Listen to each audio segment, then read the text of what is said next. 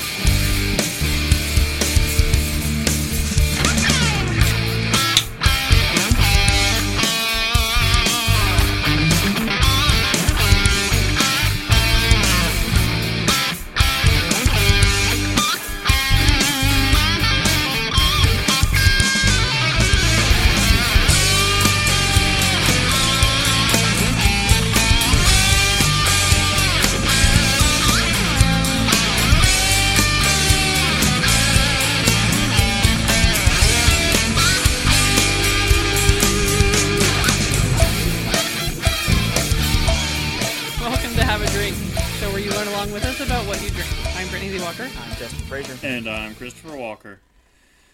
Here we are again. Hello, darkness, my old friend. I feel like we've been here before, but you know what? That's perfectly fine. You know what? I'm perfectly fine with it. I managed to snag what I had last time. The last bottle of it probably in existence. So I'm Actually, very happy. At least in Kentucky. Yeah.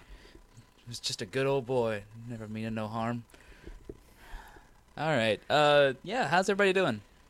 Pretty good. Not gonna complain. I finally got my tooth issues cleared up. Did they? For the most part. They look down to like the actual hole in your mouth and just go echo.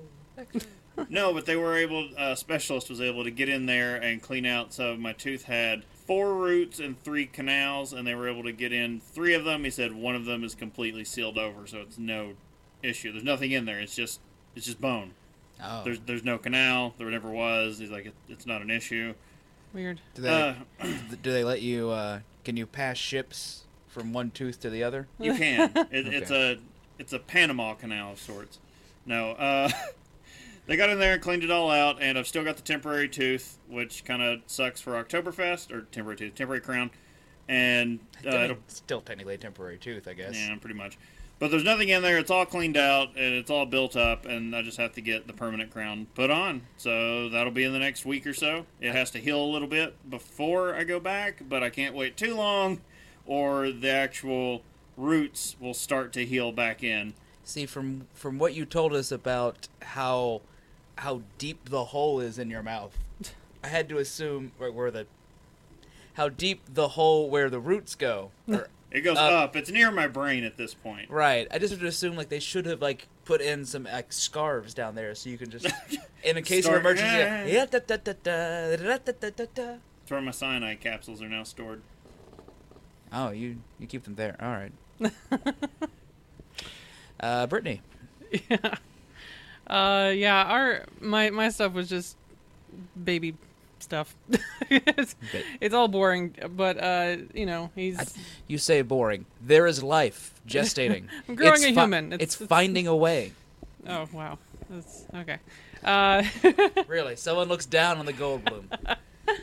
No, I was surprised you worked that in there, but then I was like, I shouldn't be.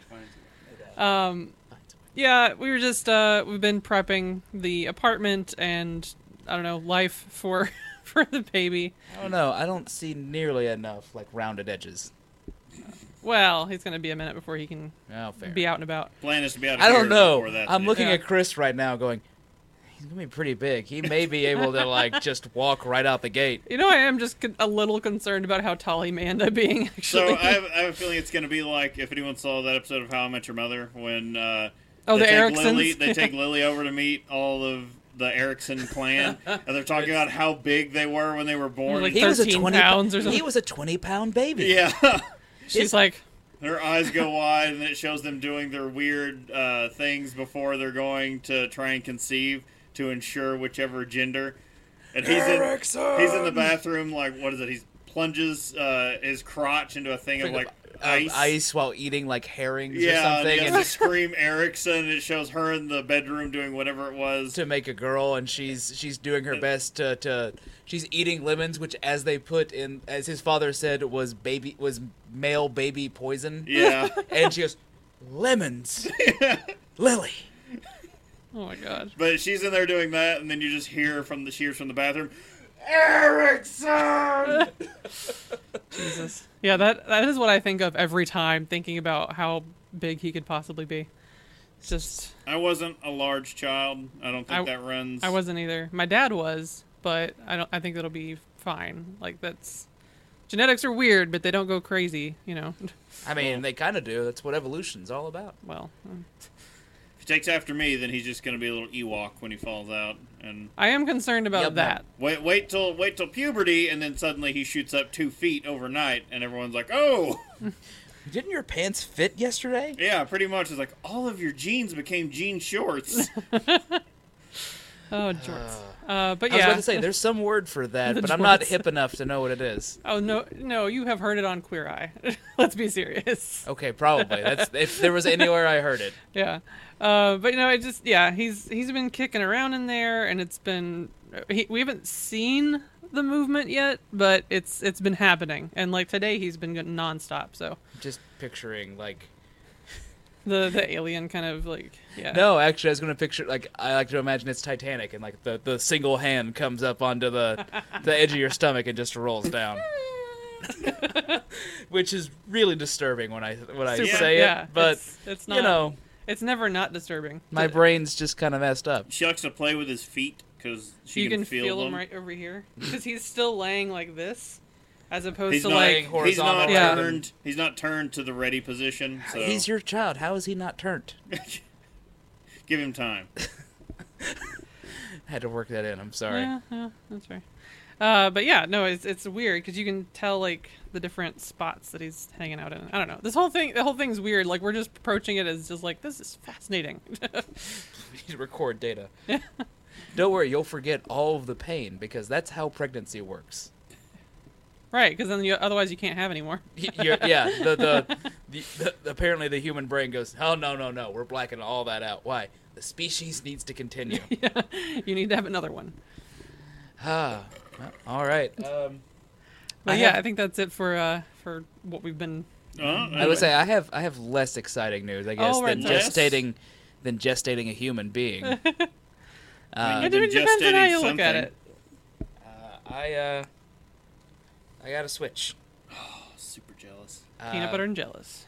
Yeah, no, I broke down and bought it. I honestly, I didn't realize Pokemon was coming out as soon as next year.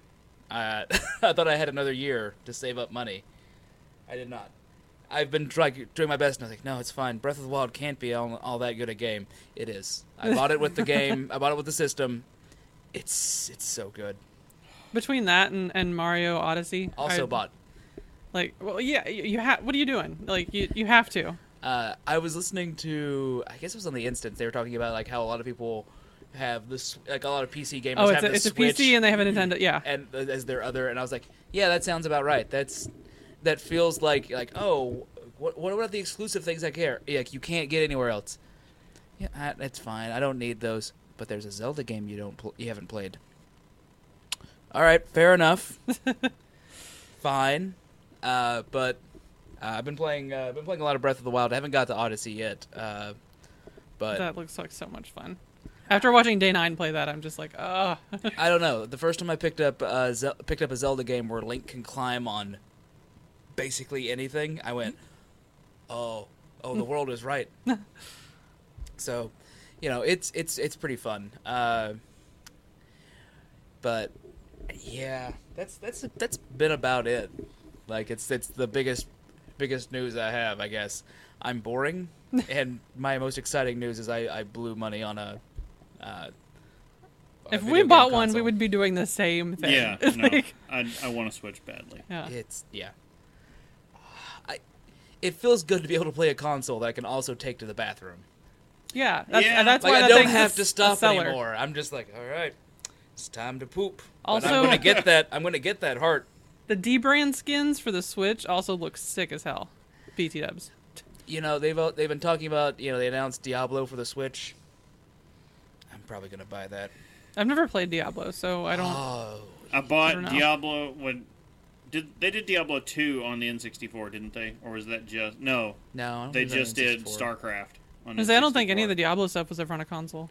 But, well, yeah, it was on the Diablo 3 they released previously on the PS4. Oh, Yeah. okay. Which my roommate had. We played. I like Diablo more on a console than I like it on a PC. It button seems like a pressing on a- console kind of game. Button pressing on a controller feels more right than just clicking a button constantly, like on my mouse. That just seems tedious, and occasionally going, "Oh, hit this." But if I'm going to spam stuff, it Yeah. doesn't feel. My index finger does not bring me joy. My thumb does. Wait, that sounds. Let's just move on. I think we have some announcements. Yes. So our next episode is actually going to be live Saturday, September 22nd at tomorrow. tomorrow, 9 p.m. Eastern, and we're going to be talking about Coors. Oktoberfest weekend, we will be talking about Coors. No, doing the research for this episode has been very enlightening. How much is Bob Seger mentioned? None. But the Coors family has had a pretty messed up ride. I just want to know more about the Silver Bullet Band. Did you just sub? I mean, maybe. 7. Nice. All right. Yes. So the 22nd at 9. If you want to catch it here, also that will just be next week. That'll hopefully be a more rousing episode than I'm thinking post napping from Oktoberfest. Oh yeah, we'll have hours. It'll Yeah. be we'll be fine. juiced. We'll get some caffeine. It'll be We'll- fine. we'll It'll be be- fine. Will be O.J. Simpson? No. I would say I'm not in the mood to kill people. Yet. Okay, next announcement. Of course, we're going to keep harping this a bit, but Drinktacular! so this is February 22nd to the 24th, Asheville, North Carolina. And if you want to become a patron to help out the show, you can get updates on this event. And everyone can get updates by going to the website, and there's just a whole page that says Drinktacular. So as more things come on, we are going to post them there, but there's going to be a ton of brewery tours and just hanging out. There will be possibly a small ticket, but that's just if you want to go on a few of the tours. Some of the tours are paid. You can still, you got to pay money for some of the real behind-the-scenes tours that we're going to try and set up. And that way we can actually get them booked. Yeah, and we've got to book all that in advance. But either way, if not everyone comes, then we're just going to eat the cost on whatever it is. But we want you all to have the option to be there. Yes. I wish I could. Yeah, someone's going to be staying home because newborn. Child. Yeah. Can't really travel with a month-old. I'm going to be so jealous, though, if there's any snow on the ground, because it's going to be so pretty there. Oh, yeah, again, we're going to... February in Asheville, North Carolina, deep in the Smoky Mountains. You better get some good pictures. It's going to be gorgeous. If we get light snow, there is the danger that we could all get snowed in for the weekend. Snow you in. Do it, snow me in. Anyway, so last announcement is... we haven't talked about this for a minute, but basically we want to remind everyone, and of course this is going to be hammered really hard during the New Year's Eve stream, but the Extra Life campaign for the Children's Miracle Network is still going. If you want to head over to twitch.tv/haveadrinkshow, if you're not already watching us live, our link for our page that helps the Diamond Club group is on there, and it's at the bottom below the. It's where all of our other social links and all that business is on Twitch. So we're trying to help the Diamond Club reach its goal, which I believe is $5,000. $5,000. Okay. And our contribution is hoping to be $1,000. Yeah, our page is pretty decent so far. We're so not that it's a competition, but if you are to go and click the link, I think it'll take you to the Diamond Club, our overall campaign, what we're raising. And I think if you do that, you'll see that Have a Drink is kind of in the lead on contributions at this point. Let's everyone get some contributions rolling, but let's keep Have a Drink at the top of that list. We're number 1. Hello, fellow humans. But yeah, I think that does it for announcements this time. Of course, again, the Extra Life thing will be, we're going to be talking about that more and more as we get closer to the New Year's Eve stream, because that's going to be a thing that we're going to help with again for Diamond Club this year. We do have some news, but it's not all great. So, ladies and gentlemen, it is with a heavy heart that I bring you this news. Heaven Hill Bottled and Bond Kentucky Straight Bourbon Whiskey has been discontinued. The poor thing was aged only 6 years. So young. But it died so that more McKenna 10-year can live. Even with this ray of light, it is still solemn news for this affordable and flavorful whiskey. Yes, so Heaven Hill Bottled and Bond has been discontinued, to the point that even here in the great state of Kentucky, we cannot find the Bottled and Bond, so I had to settle for the regular Heaven Hill Old Style Bourbon, aged 6 years. It's a sub $20 bourbon. Still, it'll get the job done. It's no Bottled and Bond. You're dropping below your 100 proof. To say, does it taste like a sub $20 bourbon? 1995 bourbon. Yeah. That said, it is, I've been ruined on anything under 100 proof anymore. So, yeah, we have several people who keep us flooded and flush with very good whiskeys. So something sub-proof kind of stands out on the palate now. Yeah. Still has some flavor to it. It's fine. It's fine. Again, you could sip that. That's probably better to mix with, though. So I would not be mad if someone mixed with that. If someone mixed with a Bottle and Bond, I may start, an eyebrow will be raised. Yes, very much so. So, our actual news that we need to be discussing, and I should have checked to see if this was out. So this past Monday, a documentary was supposed to have been released. Oh, yeah. Yes. So the headline for this Forbes article is, "See How This Fungus Helped Scientists Make Beer's Biggest Discovery in 135 Years." Wait, mushrooms are helping us discover beer? No. Oh. So the biggest beer discovery in more than a century is about to re-emerge as a central topic of brewing circle conversations. 8 years after an Argentinian microbiologist found a seminal yeast in the jungles of Patagonia, Heineken and National Geographic are releasing a short documentary, this was this past Monday, to chronicle the journey that led Diego Libkind to find the yeast strain he and some of his colleagues determined to be the missing parent of lager yeast. Okay, here's my question. Lager yeast started in Germany. Well, I mean, it kind of started everywhere. Well, lagering as we know it began in Germany, as far as I know. Yes, well, the style. Yeah. How did they find this yeast in Patagonia? It's just naturally occurring in nature. I mean, it's just okay. I mean, yeasts are everywhere. Okay, so I'm just trying to put things together. I'm not smart. It's just where this strain has managed to survive. I guess in the jungles, it's been rather... in the jungles, it has no natural predator. Exactly. There's no one there to drink it. So we already had hundreds of options of the ale yeast, but a limited number of strains from lager yeast. Now we have hundreds of new hybrids. That means hundreds of new flavors. While Heineken Heineken owns the exclusive rights to use the Argentinian Saccharomyces. We talked about this one before. Eubanus yeast. Oh, Saccharomyces. Yeah, we also didn't look it up either. Eubanus. Close enough. Yeah, sure. That'll fly. And share it with craft breweries that produce fewer than 34,000 barrels per year. Remember, 1 barrel equals 31 gallons of beer. So basically, they're selling it with anyone who's not a direct competitor. One serving of beer is 31 gallons, right? Sure. The yeast has since been found in the Blue Ridge and Himalayan mountains, with scientists expecting to find even more in cold weather mountain ranges around the world. Those are two very different mountain ranges. Yes.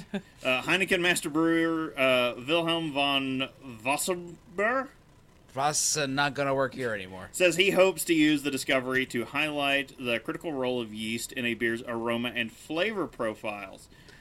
In 2017, Heineken released the first commercial brew to use the yeast called H41. Oh, catchy. Yes, after the Latitude, which was discovered. Oh. Okay, well, I feel like more of a jerk now. While most lagers display a rather limited clean fermentation profile, think about, regular Heineken, Pabst Blue Ribbon, or Corona, the H41, which is available in New York City, Miami, Los Angeles, and abroad, boasts ale-like scents and flavors of clove. It took Van Vosberg many tries to coax the wild yeast into digesting sugars it had never tasted before. Sorry, that just sounds like him standing in front of a vat going, Come on, boy. come here, here, little yeasty. I love just the mental image you get. He tried to coax it into digesting these sugars, and it's like, I don't want to. Or he's like, here comes the sugar plane. Ultimately, he had to boost the alcohol content by concentrating several batches of wort to compensate for the untrained yeast's ability to produce the 5.3% alcohol by volume that he desired. That usually helps me eat things I'm not used Pretty to. much, yeah. You got to up that ABV, and you'll get me to eat it. Yeah. So we used the regular Heineken recipe because we wanted to show that when you change the yeast, everything changes. Does it become good? Heineken's not terrible.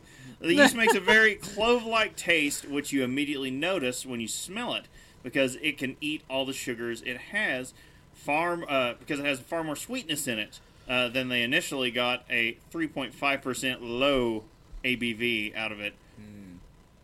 So, beers fall into two categories, ales and lagers. Ale yeast ferments at warm temperatures near the surface of the brew. Lager yeast ferments cooler down at the bottom of the liquid holding vessel. While European brewers had been brewing lagers for hundreds of years without understanding the process, in 1883, scientists... I'm pretty sure we talked about all this before, right? In one of our first episodes, when we talked about lagers. You can go to the lager episode. Yeah. It's when we talk about magic wands and... Exactly. Oh, yeah.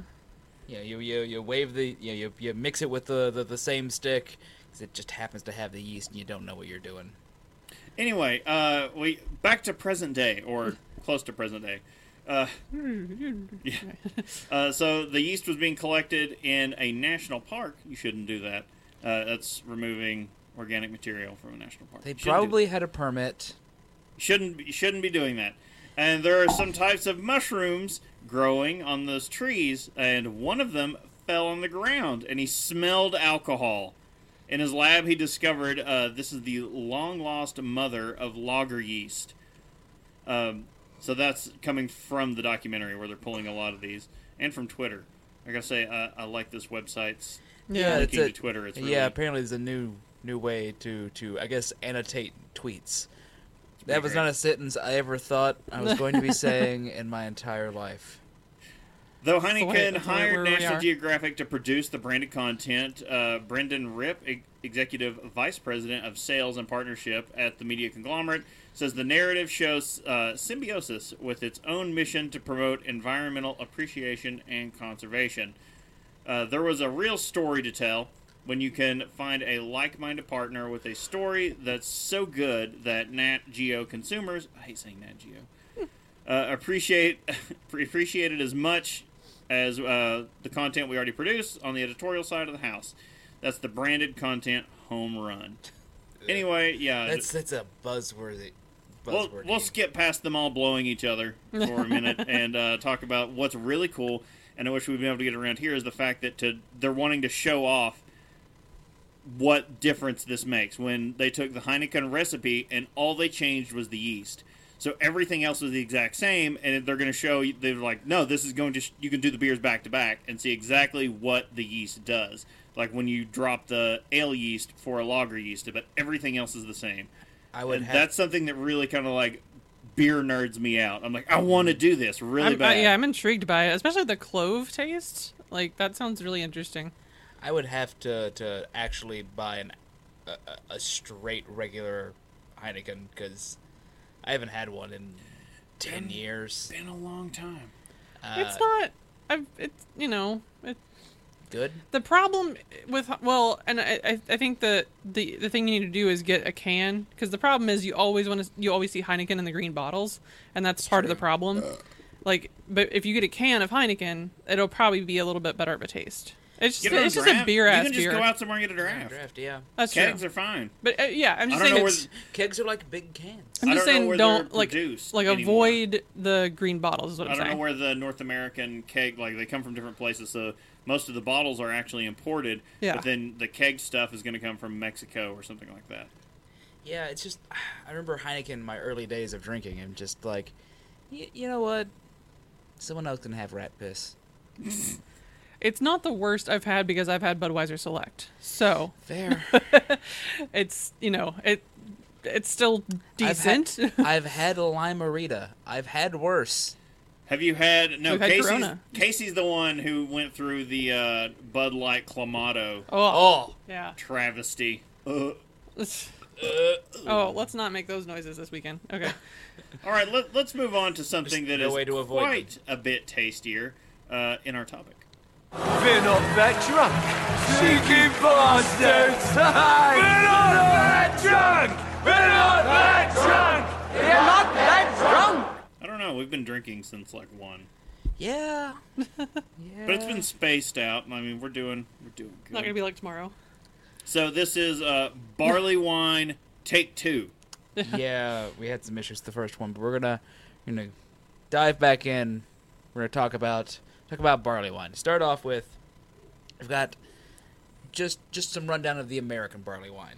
Despite its name, a barley wine, or however you want to do it, space or no space. Oh yeah. I naturally keep doing it without the space. I started doing that, and then I realized it keeps auto correcting me. I'm just gonna type it into two different. Okay. But anyway, barley wine is very much a beer, albeit a strong and often intense beer. It's not. It's like it's teepee. It's a wigwam. It's a teepee. It's a wigwam. You're too tense. All right. Now, ancient jokes aside, in fact, it is one of the strongest styles. Lively and fruity, sometimes sweet, sometimes bittersweet, but always alcoholic. A brew of this strength and complexity can be a challenge to the palate. Expect anything from an amber to a dark brown color. That's a range. With aromas ranging from rich fruits to bold hops. The body is typically thick.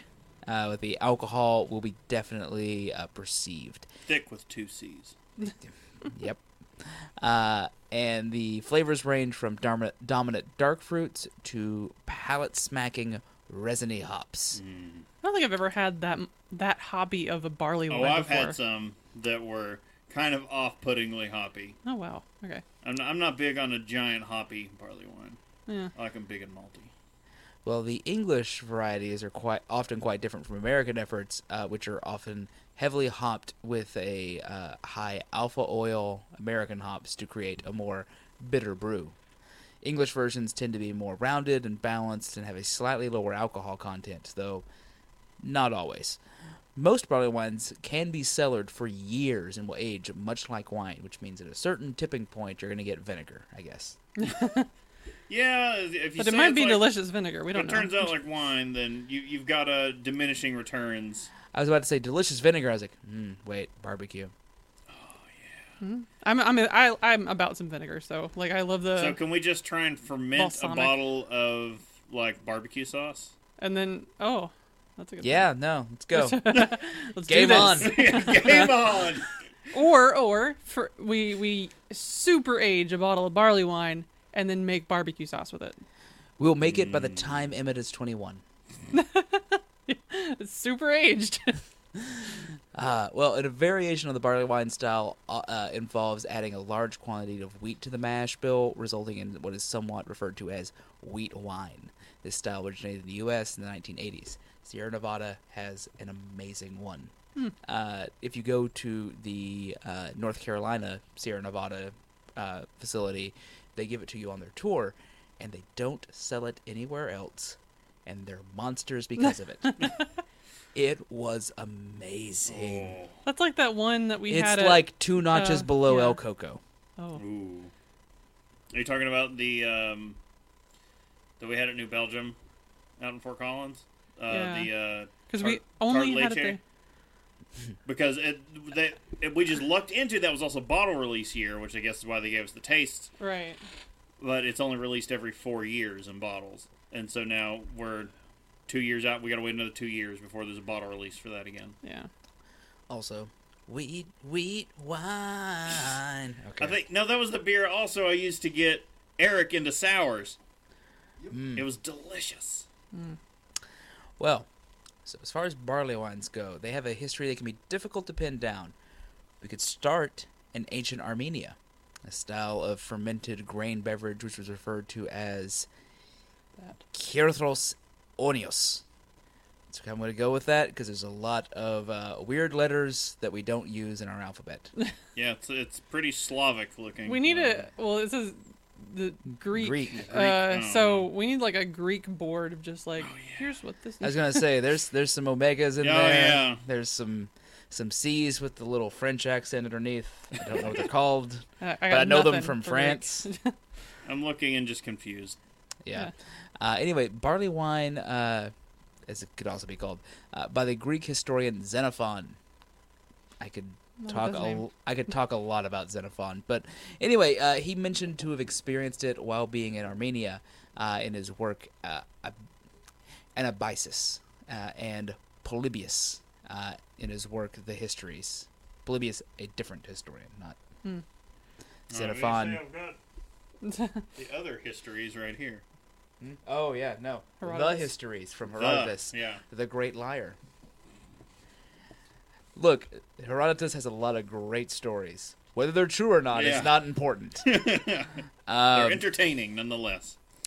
The barley wines would be dissimilar to these barley wines would be dissimilar to modern examples, as their mention predates the use of hops, which is a key ingredient in modern barley wines. It predates them by several centuries. However, modern form is still one of the oldest styles of beer, and its roots can be traced back to the 15th and 16th centuries in England. A strong ale style, and the strong ale styles that are prevalent then. Some nobles, looking for a strong, tasty alternative to wine for their drink of choice, and I can't blame them, they decided to, as marketing, I guess, sort of for them, they called it barley wine. And that term came in the 18th century, trying to sway wine drinkers to... Yeah, we've got to to the move those fold. wine people over. I mean, really, you just have to show them the light. To show them It's the eternal struggle between liquor and wine and beer and wine and spirits. The three will always be in conflict. very much so. At least according to AB InBev. He says, no, we got to unite all under one banner. So let us buy everyone, and it'll be all beer. That'll all be Anheuser-Busch versus wine and spirits. Because we've stopped drinking beer voluntarily many times. As a people, not as a individual. Anyway, however, for something more closely resembling our understanding of barley wine, we need to look back to the 19th century. In England, they used the Party guile? party guile? Yeah. That's what I'm going. That's the best I can guess. Party guile method to produce barley wines. Party guile is a method whereby successive runnings from grist are made into separate beers. The initial one being the strongest. This hodgepodge had an assortment of names, with the strongest going by names such as stock for blending, old for well aged, and or strong ale. With brewing innovations in the early 19th century, brewers moved away from the party guile brewing and towards sparged mashes and single-purpose grist. It's a harder sentence to say than you would think. Especially after some whiskey and a few beers. Look, it's hard to say sober, probably. There's a lot of S's, a lot of... Anyway, English brewers had by then perfected brews made primarily from high-quality pale malts. Pale ales and bitters were the most common, but strong beers were often included in their portfolio. Barley wines being really just strong versions of pale ales and bitters in a lot of ways. London and Burton were famous for their pale ales. I know someone named Burton. I'm just like, really? He made pale ales? But they were also famous for their strong brews. Records in the mid-19th century specify brews with original gravities identical to modern barley wines. There was a difference, however. London's were less hopped, attenuated more, and were not generally dry hopped. Burton's were more heavily hopped, attenuated less, and always dry hopped. And always dry hopped rather abundantly. Based on this, it's easy to see that strong ales of Burton are the antecedents of today's barley wines. In fact, the most famous Burton brewer, Bass, launched the first, or Bass. Bass. It's probably Bass. It's Bass. It's Bass. I'm just laughing as I was like, I mean, spelling-wise, we could go either way. They really need to distinguish that in the English language. Among other things. Probably. Our language is terrible. Yeah. We speak filthy common. I'm going to avoid the fantasy book jokes. Anyway, Bass launched their first beer commercially designated as a barley wine in 1903 as the Bass No. 1 barley wine. Although Wikipedia says 1870 for some reason, there's a lot of confusing research. Many British brewers followed suit, going so far as to mimic the No. 1 label, which is actually a pretty cool looking label. There's like a dude and some Can't picture it for some reason. birds. Oh, yeah, no, I've seen it. Yeah. So today, English barley wines are not prevalent. However, the CAMRA, or CAMRA, the Campaign for Real Ale. CAMRA, however, sounds like a Godzilla opponent. Yeah. CAMRA. That's fair. What episode? We've talked about the Campaign for Real Ale before. What have. episode did Yeah. that kick up? Oh, God, I don't know. Does anyone remember? Long That, ago. that was... It was a good minute ago. Ales, which was an ill-conceived, we had too much to talk about episode. Yeah, Was it that at the lager? I mean, it was ales. It's probably, yeah. Either way, the CAMRA campaign has ensured that enough interest to keep the style alive and coveted for the past 30-odd years. However, American breweries have more than taken up the slack with verve. And with the verve and independence that has defined the microbrew revolution in the U.S. So we're going to talk about our old friend, Fritz Maytag. Ah, Fritz. Good old Fritz. We extensively covered Fritz Maytag's brewing life. If you want to check out that episode where we talked about Anchor Brewing Company, and we also did, that was a split episode, we also talked about Steam Beer, or the California Common. Mm-hmm. Yeah. But Fritz Maytag features heavily in that episode, and you will be very surprised, because yes, he is of... That Maytag. Yes. Well, the Anchor Brewing... when Fritz Maytag bought the Anchor Brewing Company back in 1965... the essentially closing brand. It started the rebirth of craft beer in America. In 1975, Maytag introduced Anchor's Old Foghorn Barley Wine. 75. Foghorn Leghorn was a thing then. I feel like they should have. Just went I with say that branding. they They're should going with have. the whole, ships Fog, and nautical and... I've never had that one either. And it's always the one you see everywhere. Is it? I see it. It's on the singles shelf around here. I don't see it a whole lot that I notice, Oh. but You should have picked one up. our create your own 6-pack area has a lot of diversity, but the things you would expect to be there aren't always. Well, they have this in 4-packs too. But either way, yeah, I just never had it. Anyway, that was America's first. However, it's still one of the more popular ones 40-some years later, which is Good job. really depressing when you start doing the math on that. I was like, no, that's like 30 years, right? There's no way that was... Yeah. God. Hello, darkness, my old friend. Okay, Job. I've made a huge mistake. Anyway, it still has much in common with its English forebears. That is a more full-bodied and fruity, and less aggressively hopped than many of its American counterparts. However, the ubiquitous American barley wine covers a large spectrum of interpretations, so there's something for everybody, especially hopheads. All right, let's dig into a little, not really specifics here, but we're going to talk about what barley wine is supposed to be when we get into the BJCP guides for this. That's the Beer Judge Certification Program. The guidelines for all things beer. This is what everything's judged on. If, say, you happen to be at GABF this weekend, like Casey, like some people who remain named Casey, who have already been texting us, oh, here's the beer list for New Holland, and they brought nothing but Dragon's Milk, and it's all amazing variants. Yeah. He's going to be drunk for 2 days. Yeah, he has... and then 2 further days after the conference ends. He has he has a ticket to 2 sessions. My so God. he's going to got- get around. He's got 2 tickets to paradise. He does. Uh, All right, so according to the BJCP, barley wine is under category 19 for strong ale. The guidelines that has 3 subcategories, so old ale, English barley wine, and American barley wine. So we'll start this off. 19A is old ale. Your overall impression, an ale significant alcohol strength, bigger than strong bitters and brown porters, though usually not as strong or rich as barley wine, usually tilted toward a sweeter, maltier balance.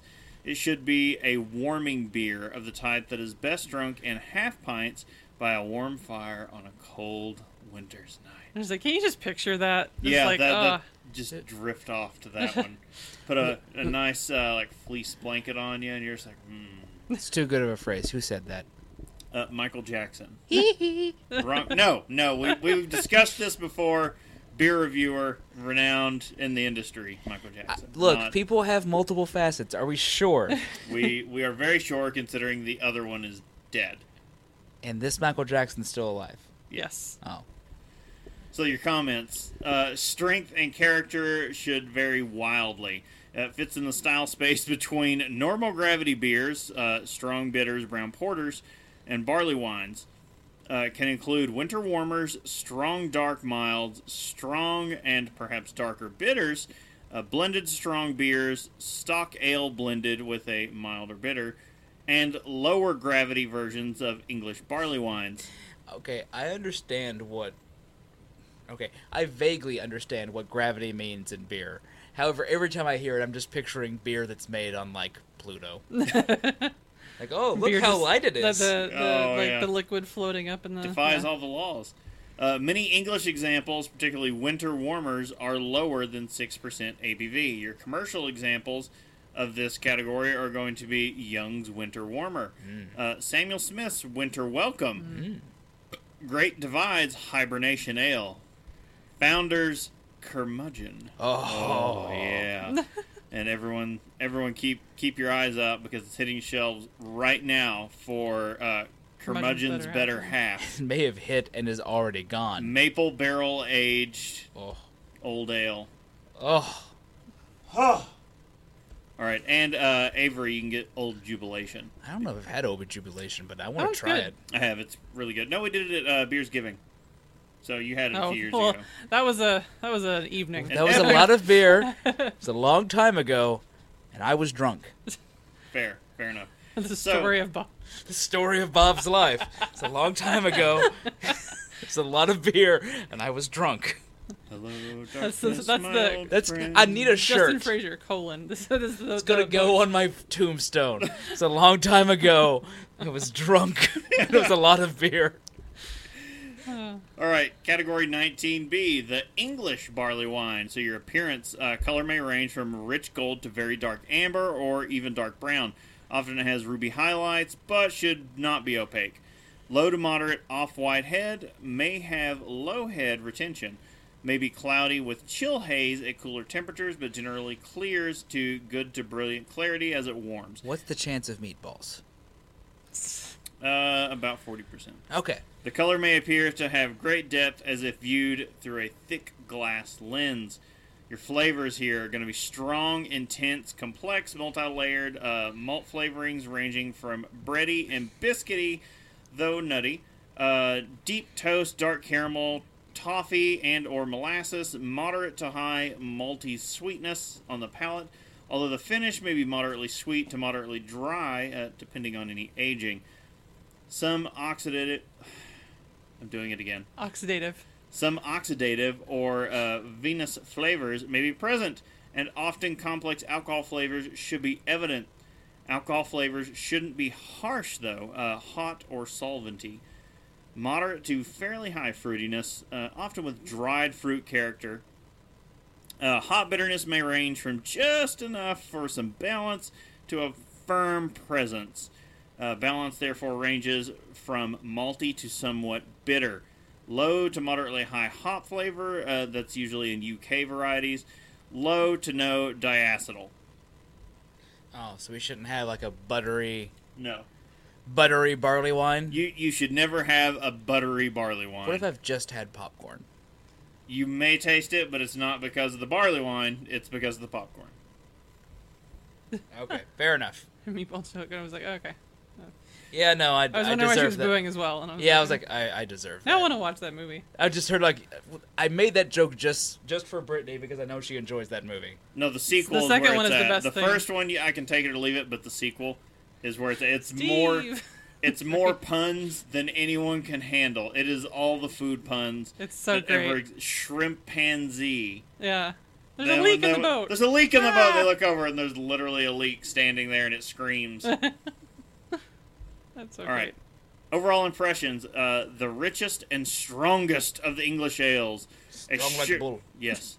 A showcase of malty richness and complex, intense flavors. The character of these ales can change significantly over time. Both young and old versions should be appreciated for what they are. The malt profile can vary wildly. Not all examples will have all possible flavors and aroma. Keep that in mind. So some quick comments on this one. Although often a hoppy beer, the English barley wine places less emphasis on hop character than the American barley wine and features English hops. English versions can be darker, maltier, fruitier, and feature a richer specialty malt flavor than American barley wines. Some commercial examples that you may have seen of this are going to be Fuller's Golden Pride, AleSmith's Old Numbskull, Nope. Great name. Young's Old Nick, No, I love that name. or the what is it? Whitbread. Whitbread, What? Whitbread Gold Label, and Weyerbacher's Blithering Idiot. No, I really love the name Young Old Nick. It messes me up, I think. 'Cause, like, I'm just like, no. Young's Old Young's Nick. Old Nick. I'm like, no. Stop All it. right. Old Nick. Let's finish off this category according to the BJCP, and it's going to be 19C, the American Barley Wine. USA. USA! USA!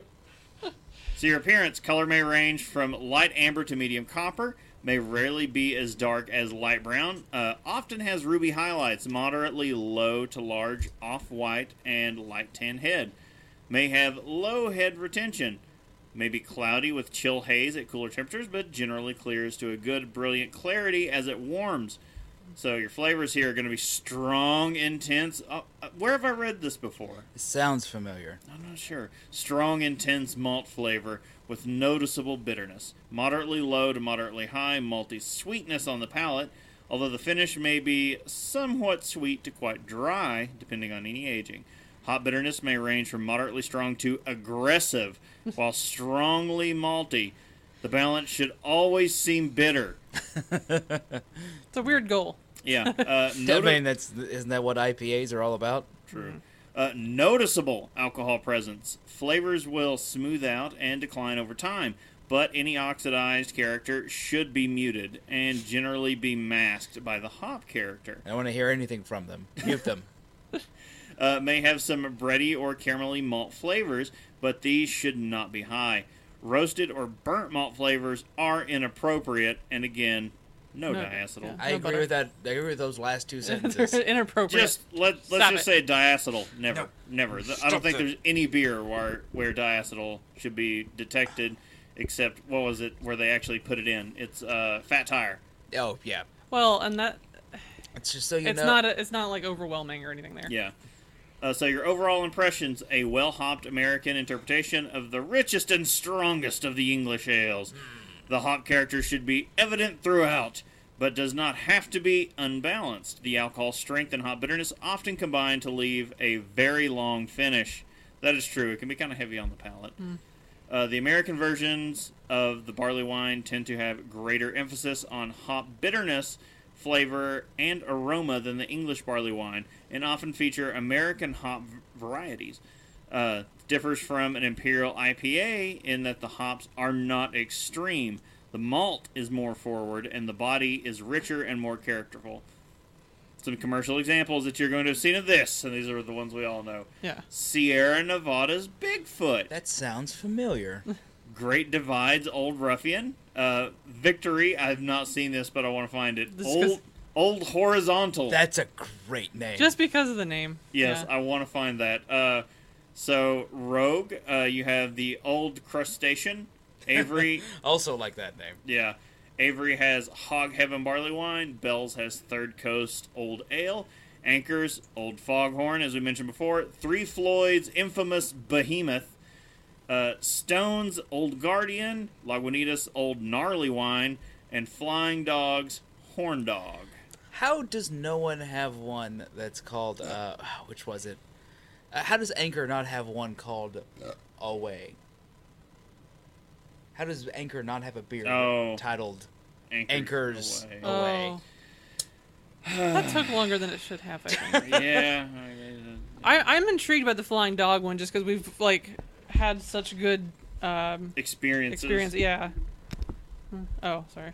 Do a little, Smelling of little the sniff. cork. Cork doesn't smell good. It smells like cat litter. It smells like fingernail polish remover. Okay. Really making that sound good, aren't we? Yeah. All right. Well, while they're pouring, let's get into the nature of brewing this kind of beer, because it's definitely a little bit different than your average beer. So it's a high gravity beer, and the issue with that, or considerations that you may want to, have on hand, is the time and effort to get into. So it's going to be more time and more money. An all-grain brewer will likely not be able to make the same volume as they commonly would. Hop utilization decreases as gravity increases, and you will have to pitch more yeast and coddle them more than you might for a lower gravity recipe. Just picturing someone, some at the mound just. Nope, Pitching they're yeast. in the slider yeast. We're never gonna find it. Specialty malts. So if you do venture into specialty malts for this, go sparingly. You want to keep any specialty additions lower than about 10 to 15% total. So as far as the flavor and color go, as in the malt area here, you're going to go for the darker crystal malt. You can add that at 5 to 8% to give nice color while adding elements of toast, caramel, and dried fruit flavors. For head retention, you're going to want the wheat and carapils malts, and that's going to help keep head retention. Then for the complexity, you've got Victory, Munich, Biscuit, Special Roast, and among others can be used to actually help broaden the complexity of this beer. If using a high quality English base malt, and because this is all for the English barley wine, coupled with long boil times, none of these additions are truly necessary. Also, stay away from higher kilned malts that might bring inappropriate roastiness into the profile. Oh yeah, you don't, as we mentioned earlier, no burnt. Yeah, you don't want that. Keeping with authentic ingredients, you'll want to go with British hops for the bittering and flavor aroma additions. So things like the Fuggles. I know Sorry, this it's is a the funny best hop name ever. Fuggles, East Kent Goldings, North Down, Target, and Challenger are all pretty good options to go with. East Kent Goldings is the most Yeah. British sounding thing. Definitely. So stick with high alpha hops for bittering, and pellets are what recommended on this one. Don't eat them. Yep. nope, don't eat them at all. We've learned that. Two of us can attest. They're- What they're- happens they're when, bad. when you decide to just start gnawing on hot pellets. Yeah. They're delicious if you can overcome the fact that your entire mouth has become dry and will never become wet again. No, even then, I was like, there's still a weird taste. They smell way better than they taste. So, as far as the pellets are concerned, so this is going to minimize hop mass in your kettle, which will reduce the amount of wort lost to trub. And if you brew, I'm sure that makes sense to you. I was gonna say, Look, this is the bit Casey would normally have been doing. Yeah, so we apologize. But Casey, as previously mentioned, is a real son of a gun. Indeed. at GABF. He's busy, yeah. And it's worth mentioning again that if you are using an extract, holding a portion of the extract in reserve until about 15 minutes before the end of the boil will increase hop utilization. There are several online hop utilization calculators to help with hop quantity and hop utilization to gravity calculations. I'm just picturing them standing back going, hold. Ha! Dry hopping is often used in barley wines, and according to Ray Daniels in Designing Great Beers, which is probably a book we need to look for, was even traditional. If Casey was here, he'd go, I have that book. Yeah, he probably does. It seems more common in American barley wines today. If Sorry, If- like the only book I've got with me the is other- Tasting Beer. the other Bible that we have. Yes. If dry hopping, you may want to leave out your kettle aroma addition. A general rule of thumb is to use around twice as much dry hopping in a barley wine as you would say a bitter or pale ale. In So- the chat, Digital Haze, the trub is the crap that sinks to the bottom of your brew kettles. Ah, Oh, good to know. Okay. just thought we call that garbage. little The shit brewer at the knowledge bottom. in there since Casey's not around. Yeah. So as far as the hops, you want to go 2 to 5 ounces on average. It says. So a yeast that can handle this monster needs to be selected carefully. So, yeah. Picturing like a wine cellar, where you're like, well, I believe this hops is very well for this time of year. I feel the 43 is a good year. I feel like you're trying to select the yeast is what like the yeast has to be a monster, so that they're just like walking through an old dungeon and they're giant yeast monsters. With a torch and I was trying to find like a good pun, but I was like, no. All I could think of was beholder. Like, nah, Yeah, that's pretty much what you'd need. You'd need to scrape a little off a beholder. There's the yeast you need. wow. All right. So first off, Old beholder barley wine. oh, damn it. Okay, that's on our list. We need a shirt. Okay, so it needs to be British yeast again because this is the English style barley wine. Look for one that attenuates above 70% and can handle 9 to 13% alcohol.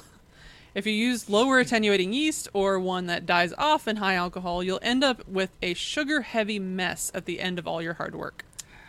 So this is very particular as far as brewing this goes. Sugar heavy mess sounds great in cakes. Yeah, and everything else actually, just And not your this. deep fried peanut butter and jelly sandwich Yeah, tomorrow. soon. That's when I go into full blown diabetes, guys. So as far as the yeast goes, here are some strains to consider. So the dry yeast is going to be Danstar Nottingham, second most British term in here. Y yeast, going to go with London Ale or British Ale 2, Old Ale Blend, which that one is a new one to consider that contains a small amount of Brettanomyces, so that could be interesting. And then from White Labs, obviously, Irish Ale or British Ale yeast. Honestly, at this point, what can't you find at White Labs? Seriously. So yeah, that's another. Speaking of White Labs, we still have to figure out, but maybe Asheville. They have Oh, yeah. a lab in Asheville. Gotcha. Is it, what kind of lab is it? Brown? It's white. We need to do an, Turquoise? can we do an episode on White Labs? Like we need to. Probably should. That should happen. We need to probably discuss this with Casey. Yes. Yes. Someone who might know more than us. Oh, yes. Please. Um, We're woefully ignorant. So, Ignorant, never mind. pitching and fermentation temperature are both going to depend on what you want to get out of your yeast. So fermentation at higher temperature is going to create more fusel alcohol and esters. In my opinion, you don't want to, and this is the opinion of the writer, obviously, You don't want to ferment a too high of a temperature because a barley wine is bound to be one of the sweetest on the sweet side anyway, and esters are perceived as a fruity sweetness. On the other hand, you do want some esters to add complexity to the character. Pitch between 66 and 68 degrees Fahrenheit. He's back. From here, you have some choices. You can let the temperature do its slow, natural rise of a few degrees as fermentation takes off, but try not to let it venture much higher than about 72 degrees Fahrenheit. If you have the ability, you can also maintain the pitch temperature, even drop it slightly after the first couple of days, to minimize the ester production when fermentation is most active. After primary fermentation is complete, rack the beer into a secondary and leave it be for at least another month. So expect a long fermentation period. It's not unusual for the combination of primary and secondary fermentation to take 2 or more months. Man, It's going to be tucked away, bubbling in the corner forever. man, Yeah. this is the problem with me and like the idea of trying to brew my own stuff. Instant gratification is what I want. Yeah, I don't think I could. I don't have the patience for brewing, honestly. Well, Especially I don't barley have- wine, apparently. I don't have the space. Part of me would like the actual beginning part and the timing part. I've done it with Casey before. It's really fun for that part. It's the waiting and watching a like a temperature jug gauge with and watching a jug with a balloon with a hole in it slowly explode, and his wife give me a text several days later going, "What should I do?" Clean. Yeah. All right, well, we have a nice listicle here from Paste Magazine, which, I mean, we'll still always suggest everyone check out Paste because it was founded by Sam Calagione, of which Casey just texted is the one doing the pours at GABF for Dog Holy Food. Whatever. crap! I hate this man. He is one of my very best friends, and I hate this man. All right, so down this list, some of the... Wait, what is this list? Oh, 62 of the barley wines Yeah, so this blind tasted and ranked. yeah, so this page is actually just the top 25 because we didn't want to go in, like nuts on the list. So some of the best barley wines. Yeah. So let's do we want to do 25 or do we want to start a little lower down? Let's You choke just the pick list. some. Let's see if there's anything that sounds familiar to us.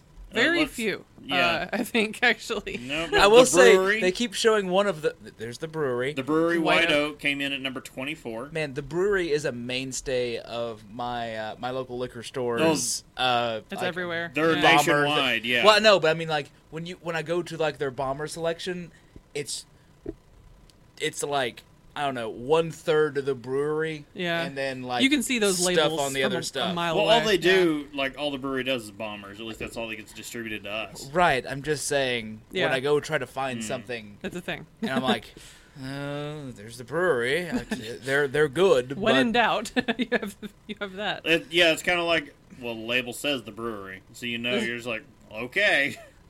All right, so another one is here, the Vale Brewing Company, Circle of Wolves, Bourbon Barrel, aged barley wine.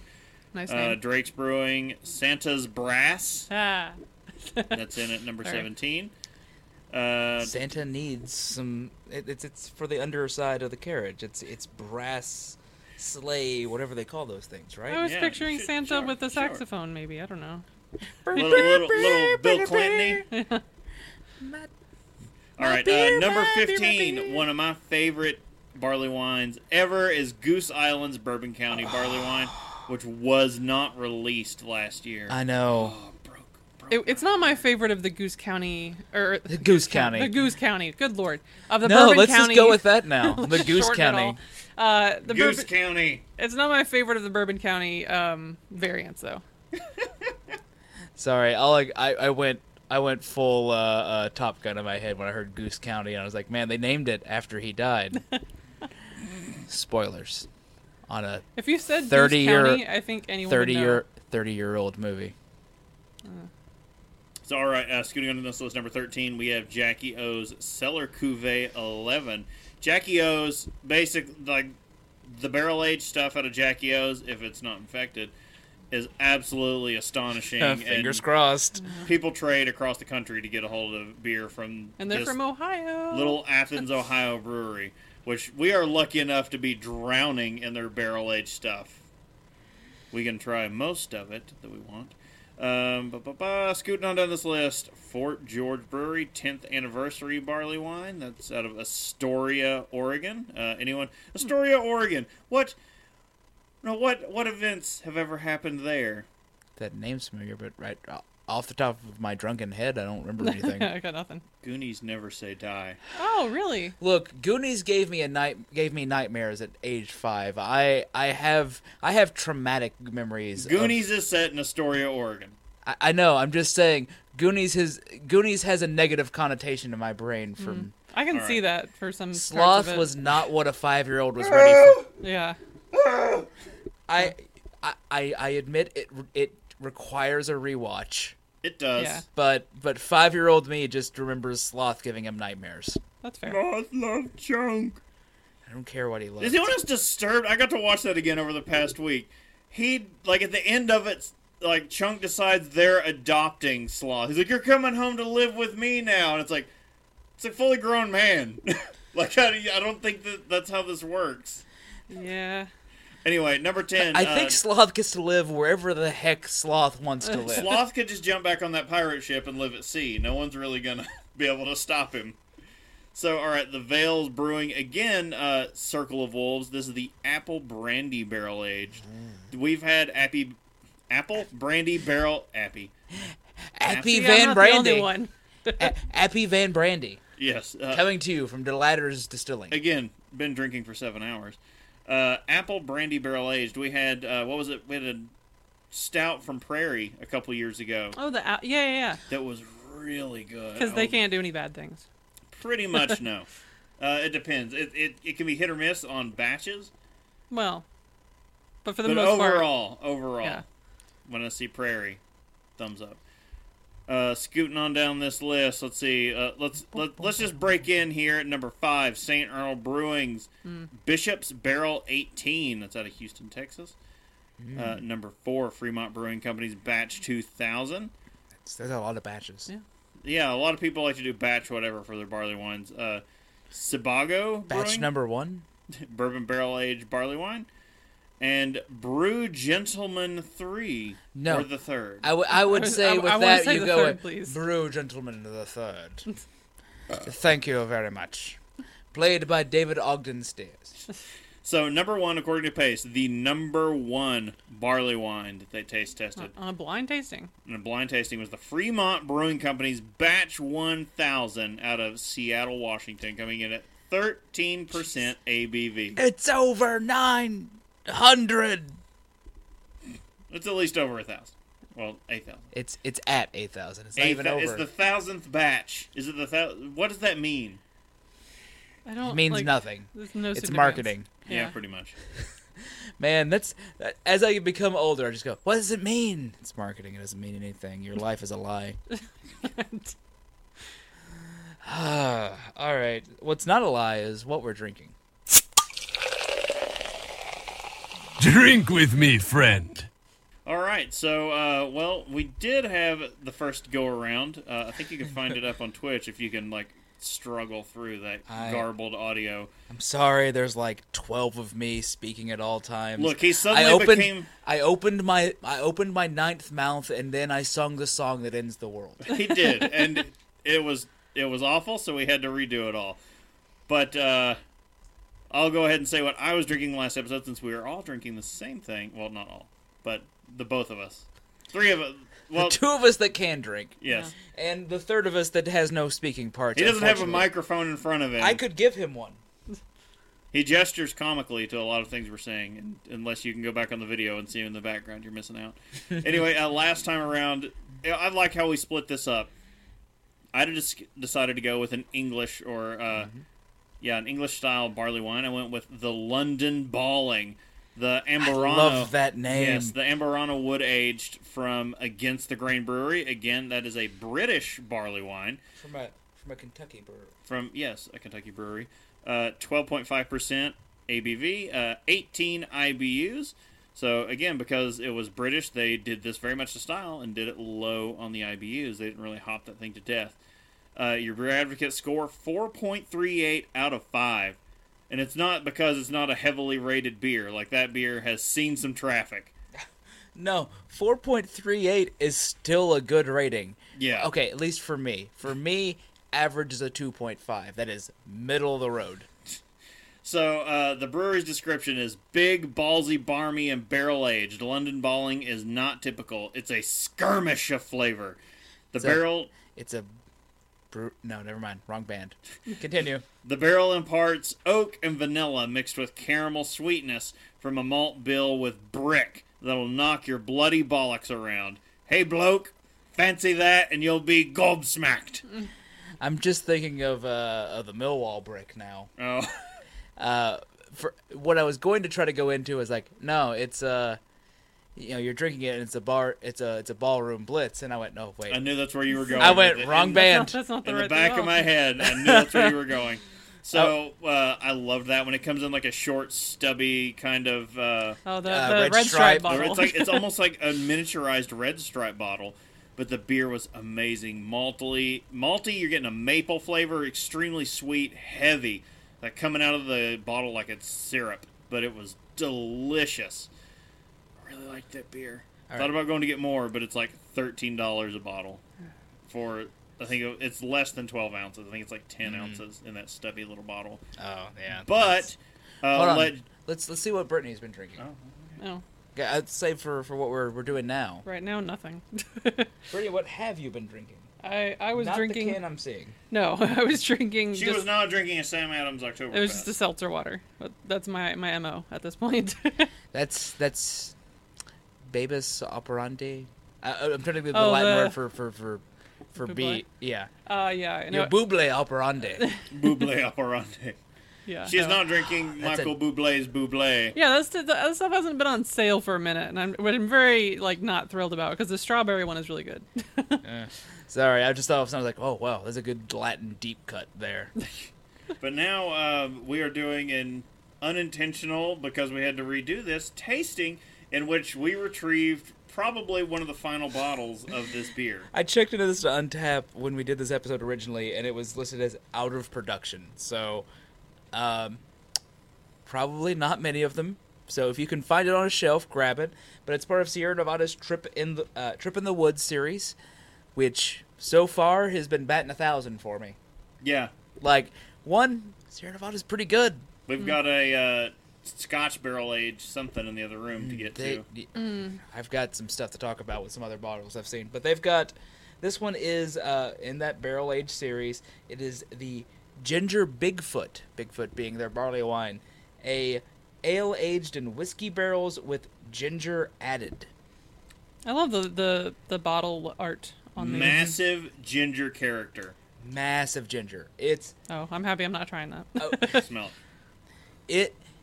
When I first tried this thing, I remember going like, that is a whole lot of flavors going on though. Yeah. It's a lot of stuff in like one or two drinks. You're like, holy crap. It is obviously a barley wine, but it's a barrel-aged barley wine at 11.4% ABV, 65 IBUs, which I would say you don't taste that much of. No, but again, the IBU's cranking up because this is American This is an style. American Yeah. style. As Chris was saying, he did the British style when Which we was did this extremely originally. low. And I did the American. This is a beer advocate score of 3.8 out of 5, which Still not bad at all. it's not bad. I really enjoy this. It's complex. It's got a lot of stuff going on. You cannot find descriptions on this from the website anymore because they Oh. don't want you knowing that it What's ever that existed. Well, no, more like they're like, hey, I don't want you to feel bad, buddy. I know you missed this one, so look, it's fine. It never happened. But so far, the Trip in the Woods series, it's saying the thing I used to say all the time: put in a barrel and I'll drink it. Yeah. I love what Sierra Nevada's decided to do with this series. They kicked it all off with some narwhal variants. Oh yeah. It does have. I was taking a little sip there. A bit more a bit of vanilla character from that barrel that comes in. What the barrel seemed, I'm guessing it didn't sit long in a barrel. I don't think it did very long. It kind of kissed it with some vanilla sweetness. No char flavorings came over. If it did, the ginger overpowers it. The ginger or possibly the malt overpowers it. Yeah. You're getting a lot of that. It does smell pretty malty. The ginger is extremely overpowering. So if you don't like ginger, you will probably not like this beer. I love ginger. Kind of a good thing that I can't try it. Probably, but the first time we did this, I drank the whole bomber. I'm a little glad I had someone to share the load this time. Yeah, we're able to offload it around and share the love. I'm also really glad I got to share it with someone because it's one of those that I was like, oh god, I need someone else to know how good this was. And again, I had never seen bottles of this, and at the liquor store where you found it, this was the final bottle. This was the last one.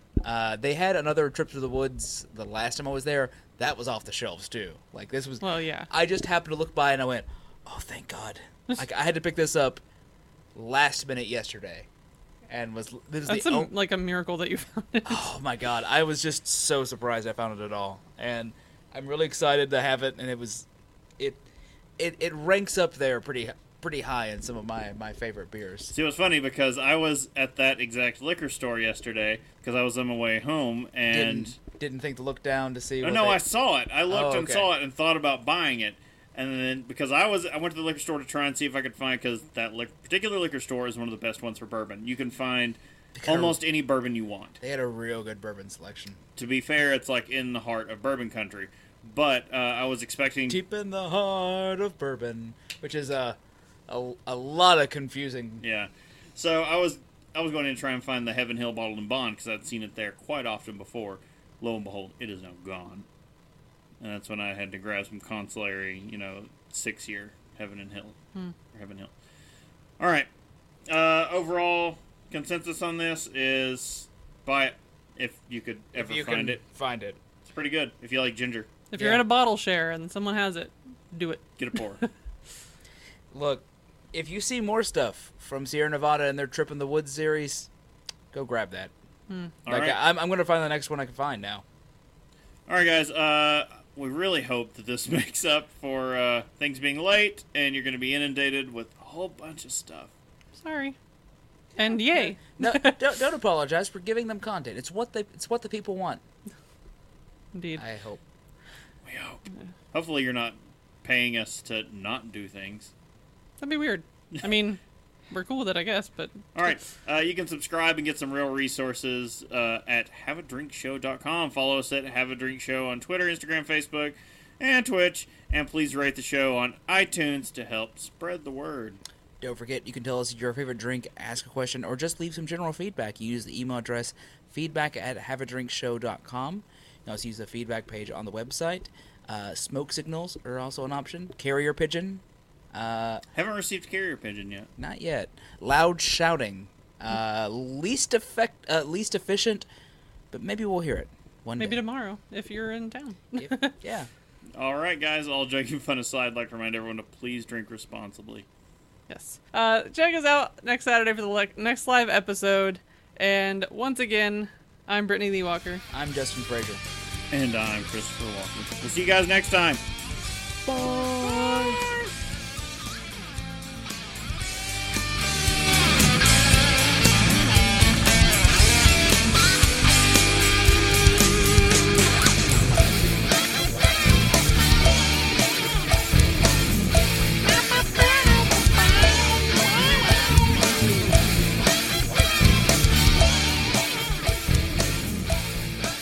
Diamond Club hopes you have enjoyed this program.